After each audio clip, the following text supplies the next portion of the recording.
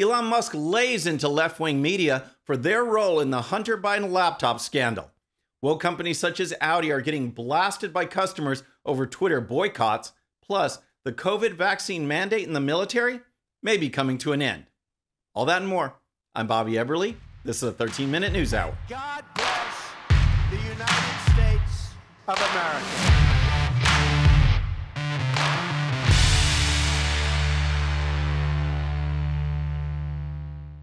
Okay, friends, welcome to the show. Happy Monday. I hope you had a great weekend. If you're new to the show, thank you so much for tuning in. We're going to start with Elon Musk and Twitter, because now that the so-called Twitter files have been released, we are getting a clear picture of where the media actually stand. Their silence on the subject of Twitter censorship has been deafening, and the bias and failure to report real news brought out a response from Musk himself. On Friday, through reporter Matt Taibbi, Musk released scores of information which show active suppression of conservatives by left-wing Twitter employees. This suppression, of course, included the Hunter Biden laptop story. Recall that in October of 2020, the New York Post did real journalism, put together a real story, and Twitter blocked it from being posted on the platform. It was a story that could change the outcome of the 2020 presidential election. But the story was suppressed. And not only was it suppressed, but the left-wing media outlets went into overdrive trying to discredit the story.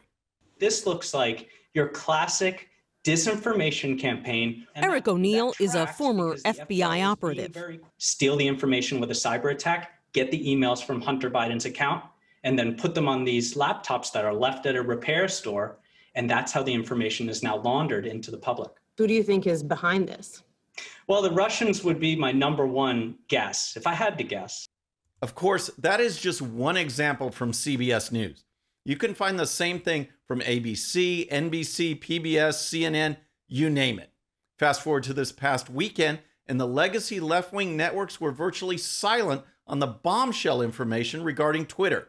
Many sites had nothing at all. Or, like CNN, there was one story buried down on the homepage, down deep, which attempted to downplay the information released in the Twitter files. Elon Musk did not let this lack of coverage go unnoticed and unleashed on the media over the weekend.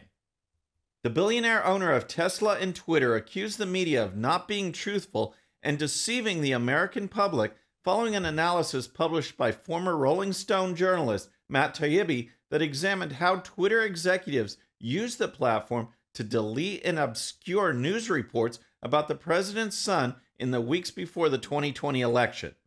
I think those people should be looking in the mirror and wondering why they were deceptive. Why did they deceive the American public? Musk said during a Twitter Spaces chat. Instead of trying to redirect blame to Matt Taibbi, accepting some responsibility themselves to not being truthful to the American public. I'm so glad Musk is going after the media, but the answer to his question is clear. The reason the media deceived the American public over the Hunter Biden laptop story is the same reason they continue to deceive the American public now on a host of issues and why they are failing to cover the stunning information released in the Twitter files. Because journalism has been replaced by activism. So-called journalists at the New York Times, Washington Post, or any of the legacy networks are simply mouthpieces for the left. Elon Musk has promised that more information will be released on bias and censorship and government interference. There is no doubt that the 2020 election was interfered with, but the interference didn't come from Russia. It came from right here in America. And unless we do something about it, unless these leftists are held accountable, it will certainly happen again. All right, next let's talk about the fallout from Twitter boycotts. But first, if you're new to the show or haven't subscribed yet, regardless of platform, just search out my name, hit that subscribe button, make sure notifications are turned on. That way you can follow the show and help us grow. Okay, let's talk about the push by left-wing corporate boards to boycott Twitter by pulling advertising from the platform. General Motors and Audi are two automakers who are on the boycott bandwagon, but they seem to forget that left-wing radicals are not the only consumers on the planet. Conservatives buy cars too, and it's just a matter of time before the boycotters realize that, maybe alienating and angering half of your market is not the best business idea. Here's the story. Two major car manufacturers have taken their boycott of Twitter to the next level, but they do not seem to have taken into consideration the feelings of their potential customers.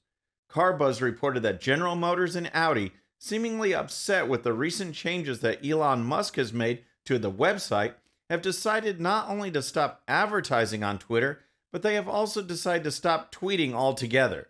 They have not deleted their Twitter accounts, however, and are still replying to customer comments. These companies sound a little bit like CBS News, which announced it was going to stop tweeting and monitor Twitter, only to start tweeting 2 days later. If these companies are so upset, then why are they still on the platform? Of course, by still being on Twitter, GM and Audi get to hear from scores of unhappy customers who are actually not left-wing woke radicals. One Twitter user called Hill Country John wrote on Twitter, "Audi, all of your customers are not woke leftists. We will certainly consider this political move the next time we buy a vehicle." Audi itself responded to the user's tweet saying, "We regret to hear of your dissatisfaction and invite you to DM us if we can be of assistance." Other users also responded to John's tweet by pointing out that it is bad business for GM and Audi to be alienating millions of customers who may not share their political views, and that they will consider this when buying a new car. I say, let the boycotts continue. I think Elon Musk will be okay, and maybe corporate boards will wake up to the fact that their potential customers have a wide range of political views or even no political views. In this case, they just want to buy a car. All right, next let's talk about the COVID vaccines and what could be the very first victory of a Republican-led House of Representatives. I'm talking about the lifting of the vaccine mandate for members of the military.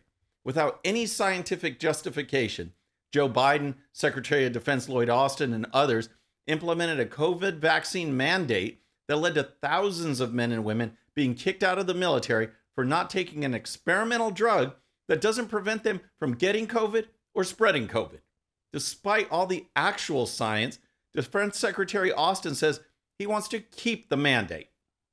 Defense Secretary Lloyd Austin said he wants to keep the military's COVID-19 vaccine mandate in place to protect the health of the troops, as Republican governors and lawmakers pressed to rescind it.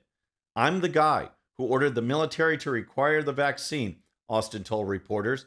"I support continuation of vaccinating the troops."